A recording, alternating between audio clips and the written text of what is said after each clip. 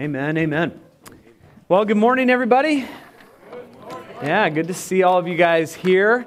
Bright and sunshiny faces on a Sunday morning, 10 a.m. service. Good to see all of you.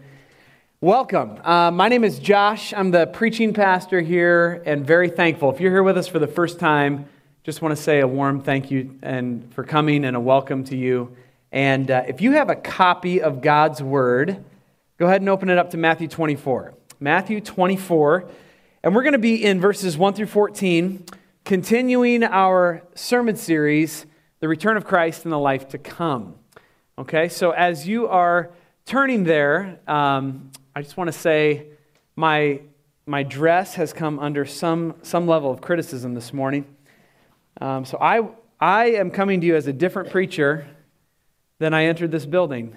I entered this building with my shirt tucked and my sleeves were long.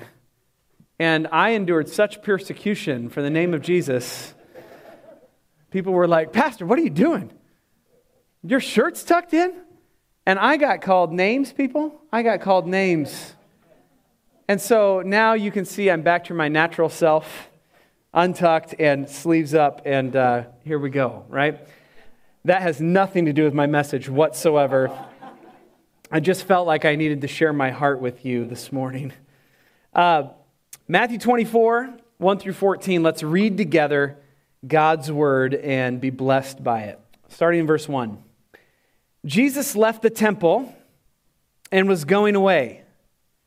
When his disciples came to point out to him the buildings of the temple, but he answered them, "You see all these, do you not? Truly I say to you, there will not be one stone left upon another that will not be thrown down." And as he sat down on the Mount of Olives, the disciples came to him privately, saying, "Tell us, when will these things be, and what will be the sign of your coming and of the end of the age?" And Jesus answered him, "See that no one leads you astray. For many will come in my name, saying, 'I am the Christ,' and they will lead many astray. And you will hear of wars, rumors of wars. See that you are not alarmed, for this must take place, but the end is not yet. For nation will rise against nation, and kingdom against kingdom, and there will be famines and earthquakes in various places. All these things are but the beginning of the birth pains. Then they will deliver you up to tribulation, and you will be put to death, and you will be hated by all nations for my name's sake. And then many will fall away and betray one another and hate one another.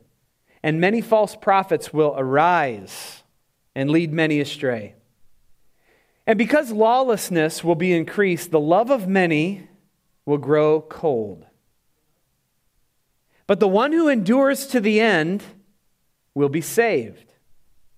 And this gospel of the kingdom will be proclaimed throughout the whole world as a testimony to all the nations.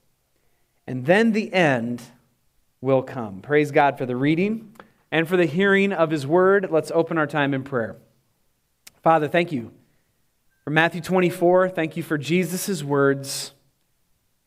God, we look to your word as food that we need.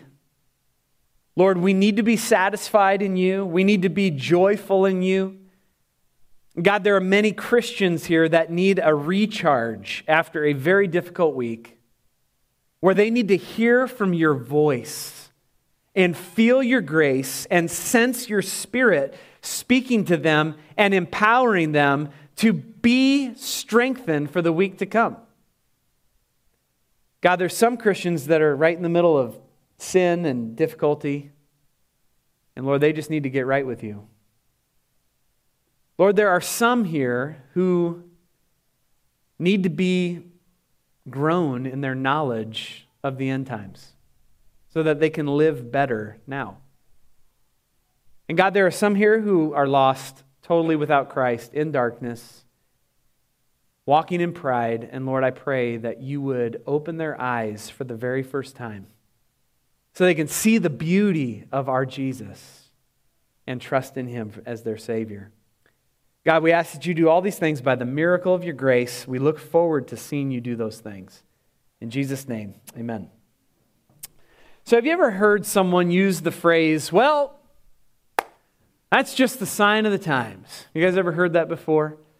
Yeah, we've heard that a lot probably in our lives. Most of us have heard that in the context of an older person speaking negatively or disparagingly of the new generation and what they're seeing and what they're disgusted with. So things like this, like, hey, they use metal detectors in schools now.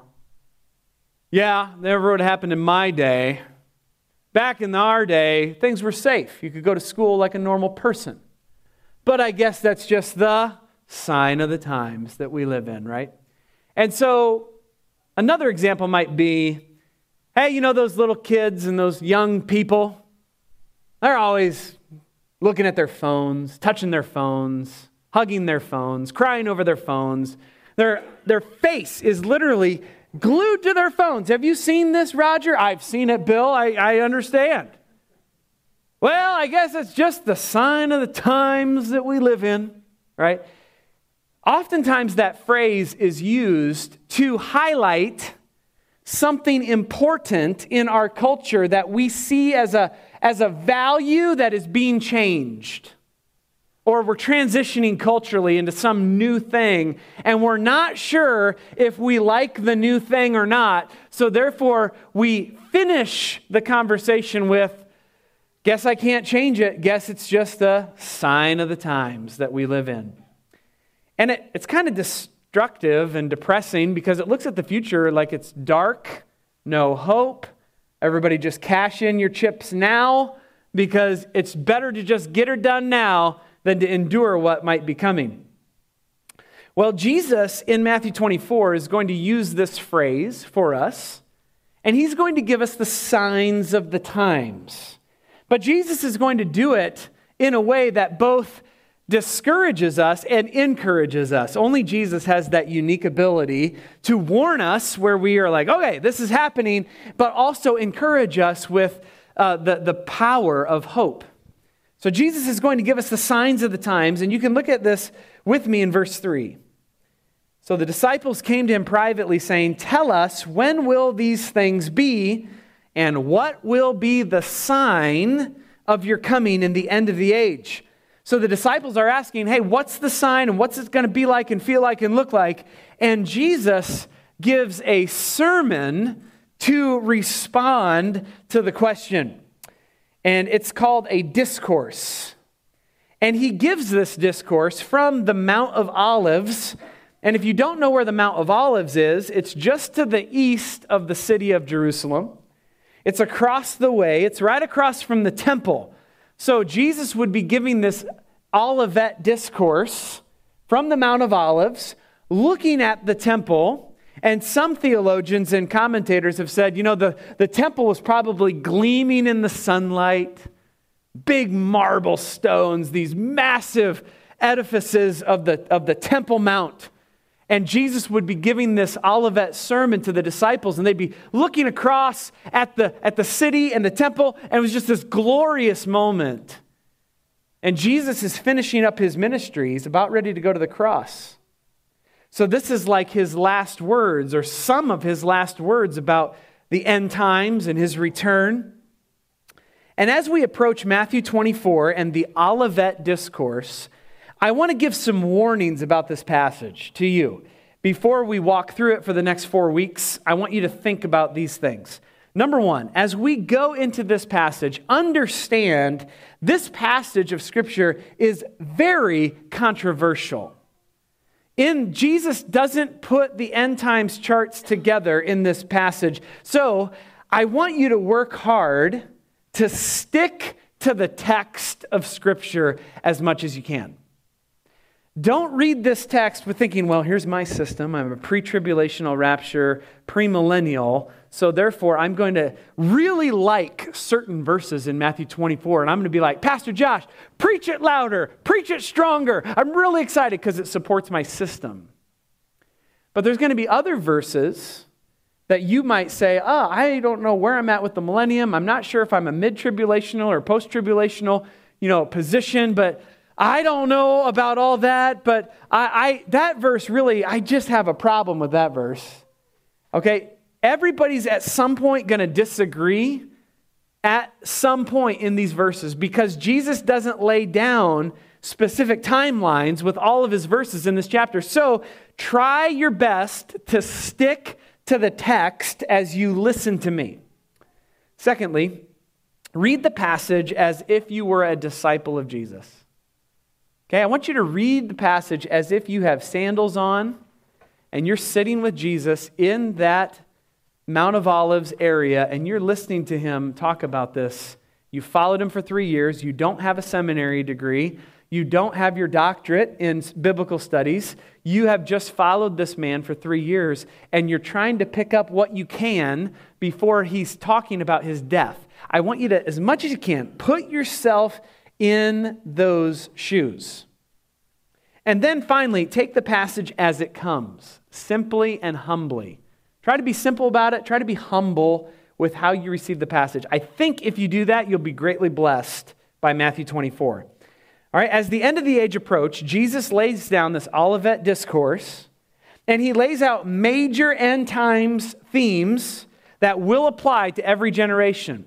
Certainly, some of the things he says in Matthew 24 are going to apply right here, right now, for the disciples as they listen to him. There will be practical things for those men. Others throughout Christian history, have had 2,000 years of Christian history, are going to pick up on different nuances of Jesus' text in Matthew 24 as the years go by.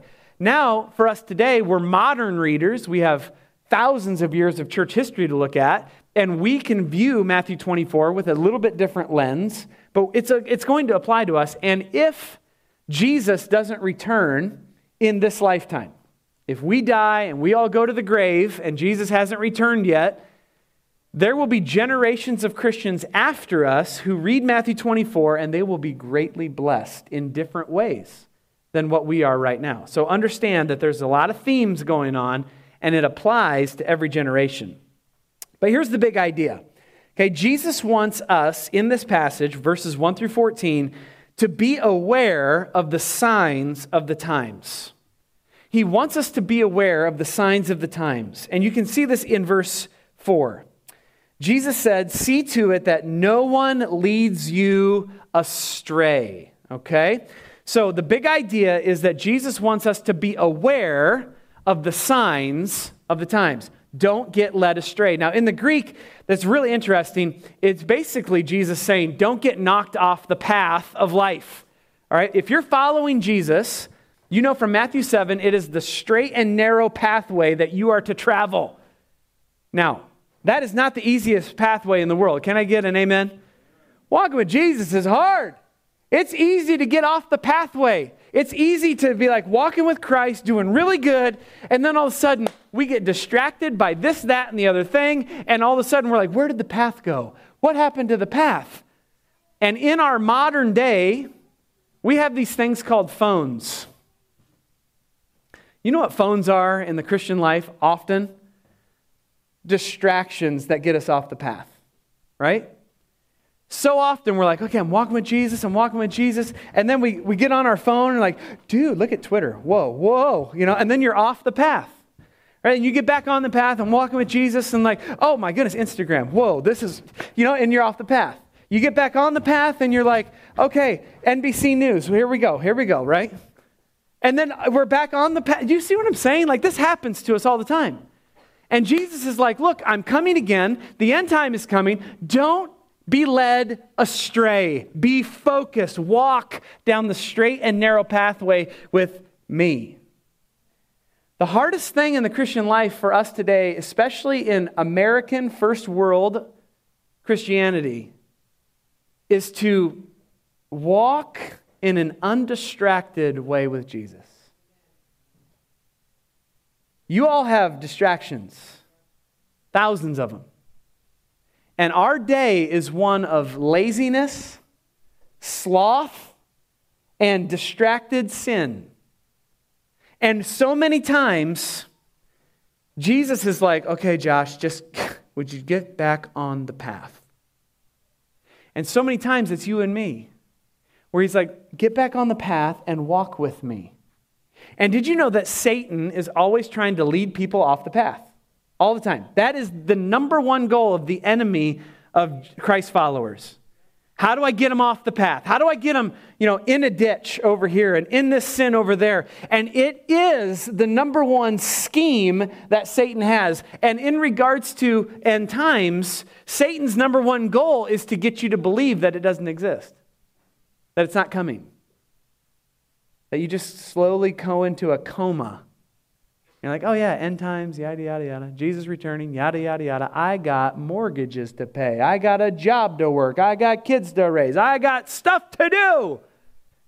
And the return of Christ becomes like a rumor that you heard about once. 2 Corinthians 2:11, Paul says, so that we might not be outwitted by Satan, for we are not unaware of his schemes. We are to walk with awareness. And I think that's the heart of Jesus for us in these 14 verses is be aware. Christian, be aware of the signs that are coming that point to my return and the end of the age. So we're going to look at 5 signs this morning regarding the return of Christ and the end of the age. Number 1 is the sign of accurate prophecies. Be aware of the accurate prophecies of Scripture. Be aware of the accurate prophecies of Jesus. So in verse 1 and 2, the disciples point out the buildings of the temple to Jesus, and he answered them in verse 2 and said, do you see these big, massive edifices of the temple? There will not be here one stone upon another that will not be thrown down. Jesus is predicting that the temple is going to fall. He's saying, you guys are impressed? Look at these big marble stones. Don't we get impressed with our buildings? Don't we love our buildings? We love our houses. We love our big buildings. Jesus says, you think that's impressive? It's all going to burn. Every single stone of this temple is going to burn. And his prophecy was him calling his shot, saying, I'm telling you guys the truth. And indeed, in AD 70, the Roman Empire came in and burned the temple to the ground. And I think we have a picture of it here, at least a painting. You can see the Roman army up on the cliffs here.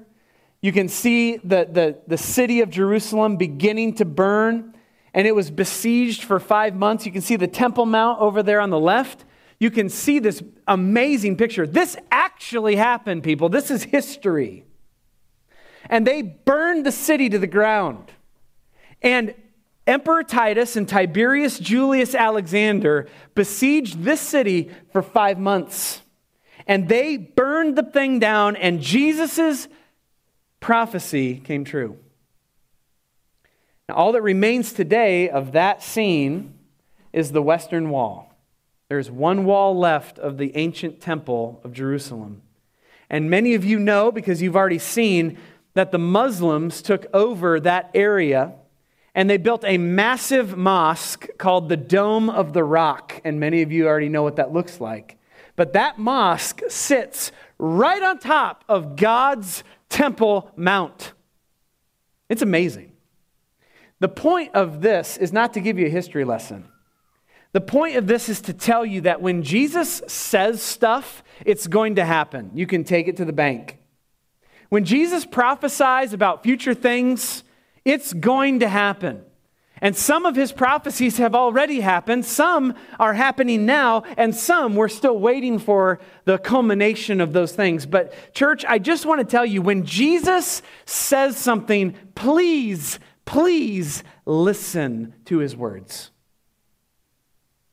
As a Christian, we live in a culture that says, forget the words of Jesus. They're suggestions.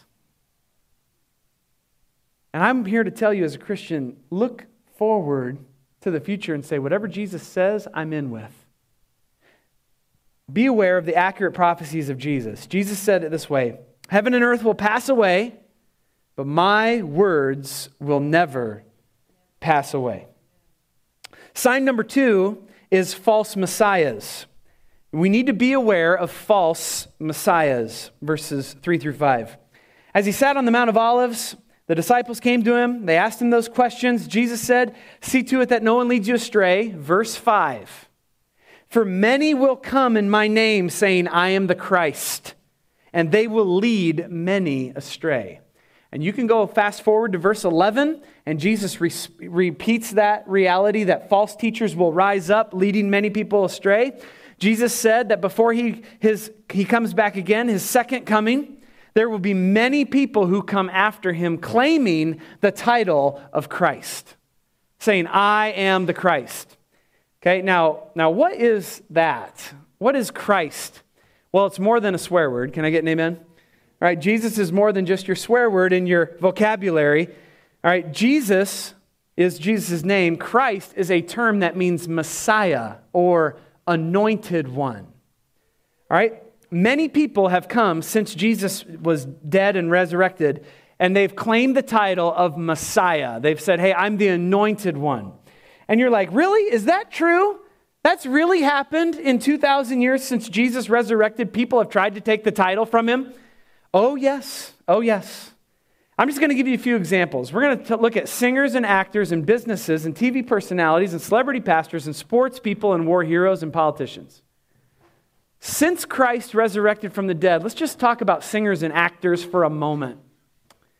Singers have a way of moving us, don't they? We love a good song. We love our favorite group. We all have different preferences, but we all love our favorite group.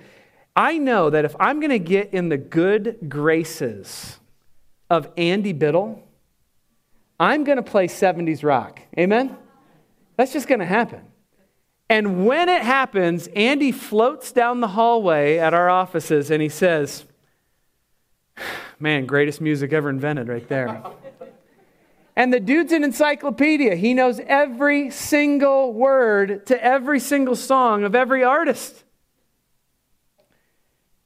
And if I'm going to get in the good graces of my wife, I'm going to play late 90s country. Can I get an amen? I'm going to play that.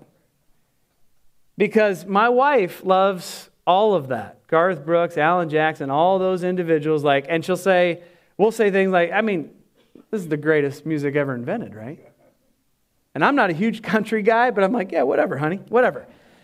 But we say things about singers like, that voice is anointed. That has an anointed voice. That is just something. And we do this with movie stars as well, because a good actor or a good actress moves us. Every time I watch their movie, Tom Cruise is coming out with the 80th, Top Gun or something. And he's just glorious in Mission Impossible. And I just can't wait for we do these things with our actors and actresses, and they just move us to tears because they're anointed. We do this with business people. Everything they touch turns to gold. Man, their business is amazing. Right? Chick-fil-A came straight out of heaven. Can I get an amen? There is something going on with Chick-fil-A. Every business move they make and everything they touch is like gold. It's like anointed. That restaurant is anointed. I'm not denying that on some levels, right? But then you have TV personalities and celebrity pastors, and you've got Oprah, Dr. Phil, Joanna Gaines, Joel Osteen, all these people, and it's like, I swear, we look at some of these folks and we say they're the Messiah. They're the anointed ones. I believe wholeheartedly, this is kind of joking, but this is kind of serious, that people look at Oprah and they literally say, I don't think she's said one thing wrong since 1981. And I'm just like, she says lots of wrong things, but people just listen to Oprah and they're like, oh, she's anointed. I just love her. Then you have sports messiahs, line them all up. Line them all up and name them by name, right? Where we are just like, they're the best, they're the greatest. They do amazing things with different sized balls. They're just incredible. There will never be another one like them. There'll never be an athlete like them. Yes, there will. Just wait a few years. There'll be another one. And they'll do it better and greater. And we venerate these athletes. And then war heroes, Mussolini, MacArthur, Napoleon, Caesar. I mean, you go down through the list. If you were a German in the late 1930s, people actually on the record by the millions said that Adolf Hitler was Messiah. That really happened. And then our modern political movement is ridiculous. I mean, every politician, it is their job in the United States to get you to look at them and say, they're so smart, they're so glorious, they're so glamorous, they're so amazing, they're so wise. And we just tag people with this Messiah, Christ label, and it is sickening to God, and it gets us off the path with Jesus. So here's what I'm saying. I'm saying in the gifts that you see in people, you see little sparks of anointing. Oh, they're anointed. They're anointed. They're Christ. And the people don't necessarily deny it. And they make money hand and fist because we do all the stuff that they want us to do. And every single one of them is not Jesus. And Jesus called it. And he said, look, there's going to be a lot of false messiahs that rise up and lead many people astray. And I'm here to be your preacher, and I'm here to say, Christian, be aware. Don't get off the path. Stay on path with Jesus. Beware of false messiahs. Psalm 108, verse 12. Oh, grant us help from our foe, for vain is the salvation of man. Praise God. The third sign that Jesus talks to us about in this passage is war and natural disasters, verses 6 through 8. As we see Christ coming, we need to be aware of war and natural disasters. You will hear of wars and rumors of wars. See that you're not alarmed, for this too must take place, but the end is not yet. Nation will rise up against nation, kingdom against kingdom. There'll be famines, earthquakes in various places. All these things are but the beginning of birth pains. Okay, let's start with war. There's always a threat of the reality of war in every generation. Consider World War I, 1914 to 1918. Okay? Consider this generation. I have been thinking about this off and on for a year. This generation that grew up in the early 1900s, I am betting every person in America thought, if they were Christian, Jesus is coming back. I mean, he is coming back now. They had that massive flu outbreak. There's wars. This war, World War I, there's natural disasters that we'll get to in a little bit. But this generation probably thought, Jesus is coming back ASAP, right? And we're here 100 years later saying, not quite. But World War I was famous because it's called the Great War. And many people use the phrase, this will be the war that ends all wars. Remember that? What's happened since 1918? Constant warfare. I mean, we're constantly at war. We're constantly engaged in some foreign conflict. Some war is brewing. Some conflict is brewing. People are dying all over the place. And here's the thing. Because Jesus said, it's going to happen. Until I come, this is going to be continually the testimony. Don't be alarmed. When you hear about another war brewing, don't be alarmed. Because there will always be humans arrogantly marching around the world with weapons, waging warfare, and pursuing this false dream of human supremacy on the earth. Someone's always going to be doing it. So Christian, don't let it get you off the path. Stay with Jesus, right? What about natural disasters? Well, I would encourage you to Google the largest earthquakes and volcano eruptions in recorded history. It's an incredible thing that will pop up on articles and videos that you can watch. But I'm just going to bring two examples to you that in the last couple hundred years of volcanoes that have really erupted that have been devastating. And there were like dozens and dozens to choose from, but here's two. In 1912, there was a volcanic eruption called Nova Rupta in Alaska. Okay, here's a picture of it. This is what remains of this volcano. This volcano in 1912 in Alaska spilled out 15 cubic kilometers of magma, and that erupted for 60 straight hours. You might think, as a modern American, so what? Here's what Here's some context. If you remember Mount St. Helens in 1980, or if you've watched the video of Mount St. Helens in 1980, this volcano in Alaska is 30 times larger than the eruption of Mount St. Helens. Let me introduce you to another one. 1850, Mount Tambora erupted. Okay, I think we have another picture. Yeah, here's the remains of that volcano. This volcano was in Asia. It claimed the lives of 120,000 people, almost dead instantly. When this baby burst, all right, it was an eruption that caused tsunamis and a widespread famine in China that killed untold thousands of people. This is what Jesus says is coming before he returns. So when there's another volcano, when there's another earthquake, when there's another hurricane coming in to Louisiana, poor New Orleans, my goodness, we need to be praying for them. You as a Christian should not be alarmed. You should say, okay, this makes me aware. Christ, you're coming back. This is the birth pains of what's coming soon. And here's what I would say to you. As you see the modern media spin your mind into oblivion saying, this has never happened before. This has never happened before. This is the worst it's ever been. You can say, no, it's not. This is the warm-up of Jesus coming back.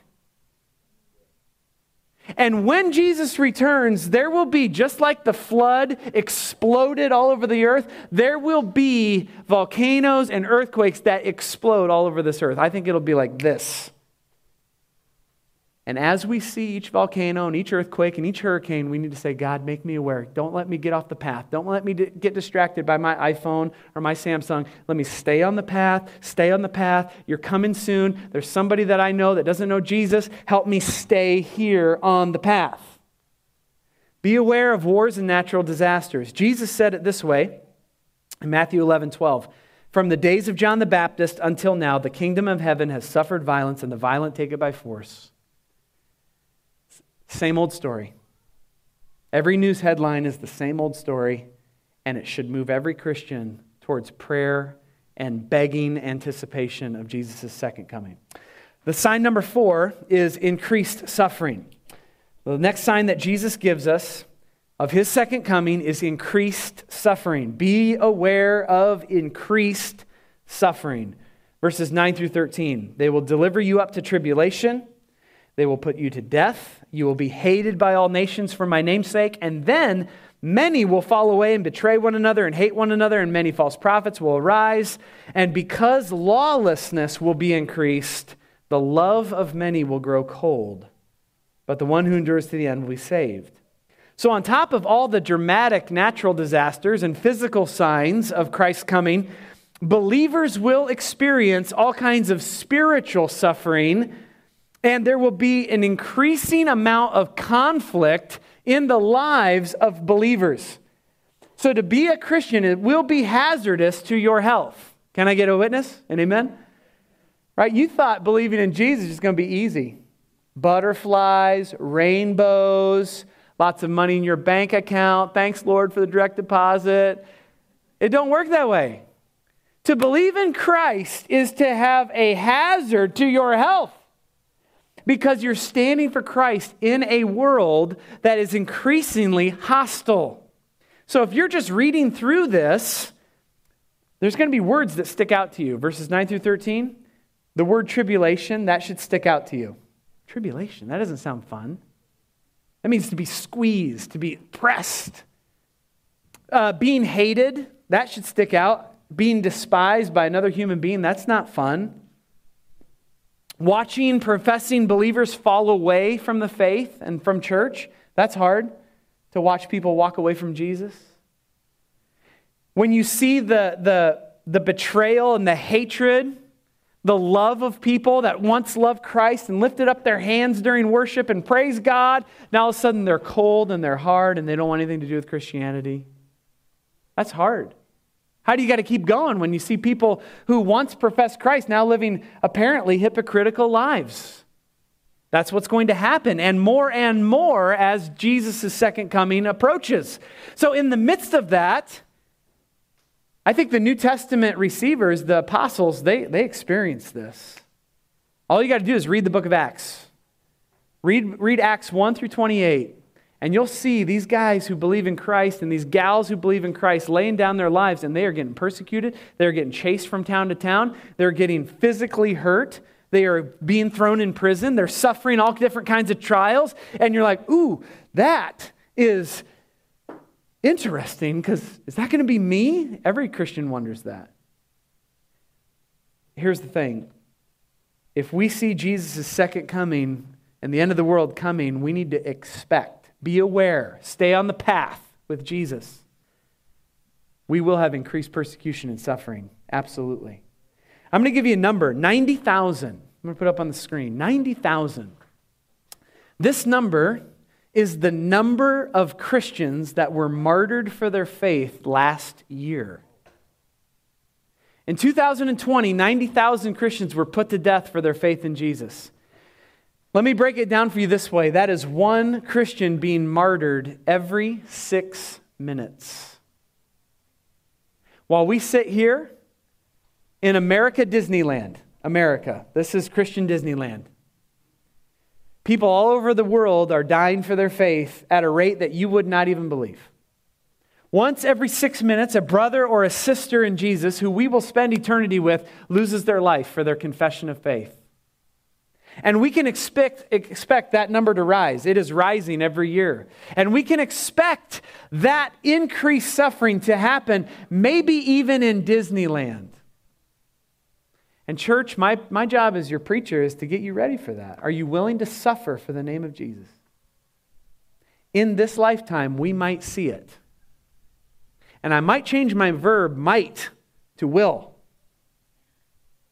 But we must be aware. We can't be like, oh, what's happening? What is happening? I'm off the path. Get on the path. Be aware. You might suffer for this Jesus. And may we be a church that's willing to suffer for our Jesus. In 2 Timothy chapter 3, verse 12, the Apostle Paul said, "Indeed, all who desire to live a godly life in Christ Jesus will be persecuted." Sign number 5 is the spreading of the gospel. As we see the second coming of Christ coming our way, end of the age, we need to be aware of the spreading of the gospel. Verse 14, "And this gospel of the kingdom must be proclaimed throughout the whole world as a testimony to all the nations, and then the end will come." The last sign in this first section of this passage is actually quite encouraging. Jesus is laying down all the persecution stuff, and we're like, oh, ouch. Ooh, I don't know if I'm ready. And then he says, oh, and by the way, the gospel's going to spread. And it's going to spread in such an aggressive way that all the nations are going to hear about it as I approach the second coming. So the disciples, as they're listening to Jesus in the Mount of Olives, they're saying, yeah, okay. And what happens in Acts? They blitz all over the world sharing the gospel with every nation, every tribe, every tongue. And you see the gospel multiplying itself out into cultures in such a way that it's amazing. And God is working. In Acts 17, verse 6, this was the testimony about those disciples who heard the Olivet Discourse. "These men have turned the whole world upside down, and they have come here also." And I think that's the testimony we want as Christians. We want Living Waters to be such a testimony that the culture around us says, man, this church is like changing neighborhoods. This church is changing people's lives, and this is transforming. So the persecution is going to be big, right? But so is the harvest. The harvest of people coming to Christ is going to be big. And during the last days, as Christ comes back, we should expect people to come to faith in Jesus. For the last 2,000 years, the church has been evangelizing the nations. So William Carey, Adoniram Judson, Amy Carmichael, and millions of Christians who have gone to the uttermost parts of the earth to risk their lives and lay their lives down so that people could hear about Christ. That's what the church's heritage is. 2,000 years we've been doing this. And so it is today. Jesus, through the gospel, is conquering nations. And I want you to understand, we are a church that wants to be aggressively winning people to Christ. Can I get an amen? We want non-Christians to become Christians. We want to do whatever we can locally to make that happen. And by God's grace, we should be reaching out. Now, the internet is helping us. Amen? The internet is helping. And here's the good part of technology. The internet and the gospel are intertwining in such a way that people are getting to hear about Christ in restricted access countries right now who never had an opportunity or a sniff at hearing the gospel before. And that is a wonderful thing. But we can't rely on the internet to do all of our work. Oh, right? We got to go out and do it. We got to go share the gospel. We got to go be sent. Here's a couple different numbers I want to give you. 7,442%.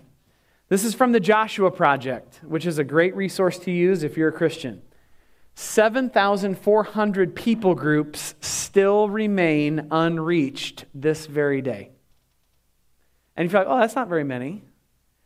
7,400 people groups represent 42% of the world's population. That's big. So this opportunity to share the gospel is not just for us in Iowa. We need to reach everybody in our neighborhoods, but we also need to be concerned about the 42% that haven't heard about Jesus yet and do whatever we can with our short lives to fund and encourage those missionaries to go and share Christ. So be aware, right? Don't get off the path and be like, I'm a Christian, I'm saved, I don't have any responsibilities. You have a responsibility. Get on the path with Jesus and share Jesus with the nations. Be aware that the gospel is spreading, God is stirring, and we're on the winning side. Go and make disciples of all nations, and lo, I'm with you always, Jesus said, even to the end of the age. So as we close our time together, Jesus has made us aware that we need to stay on the path with Him. Don't get distracted. Be aware of the signs of the times.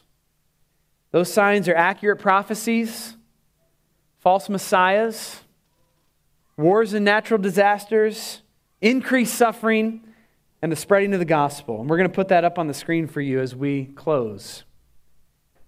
Brandon's going to come up here. We're going to sing some music. We're going to play some music. We're going to have some time to meditate.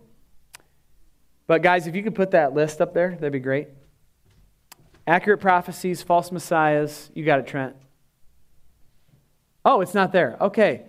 Pretend that it was there. It disappeared from 8:30 and it's gone now at 10. So, think about the points, the signs. What does it mean for you? If you're a Christian, something had to stick out, right? Something, one of those points had to stick out to say, here's one of the signs. And the Holy Spirit's talking to you. I need to give attention to this in my life. Maybe some of you have been following false messiahs, false Christs. And you need to confess that and get it right. For others, maybe there's some other calls that God's doing. If you're here and you're not a Christian, Jesus is coming back. Are you ready for His coming? If you're not a Christian, that is a scary proposition. To not be ready for the day of Christ's return. You see all the signs, they're coming. I mean, all the signs are there. But if you're here and you don't know Christ, don't come out of this room without trusting in Jesus and repenting and coming to Christ for the first time. So, let's respond. You're going to have 2 or 3 minutes just to respond to God in whatever way He's talking to you right there in your chair. And let me pray. We'll respond and then close our service. Father, thank you for your good word, Lord, this morning. Lord, the end times are just so compelling to us. Jesus, Matthew 24 is so compelling to us. There's so many signs that you're giving us that put us back on the path with you. Lord, if there's some Christians here that have just fallen off the path on the left or on the right, Lord, may they just come back to you right now, confess their sin and say, Lord, I'm ready for you to return, and help me live every day aware of your return. And Lord, if there's anybody here that's just lost and not saved yet, and Lord, the thought of your return is scary. Because, Lord, they're not ready. So, Christ, I pray that you would even right now save people. Open your arms to people. Help them to see that they're not too bad of a sinner to be saved. Lord, cause them to repent and surrender their lives to Jesus, even now. God, do your good work. Help us to respond to you now. In Jesus' name, amen.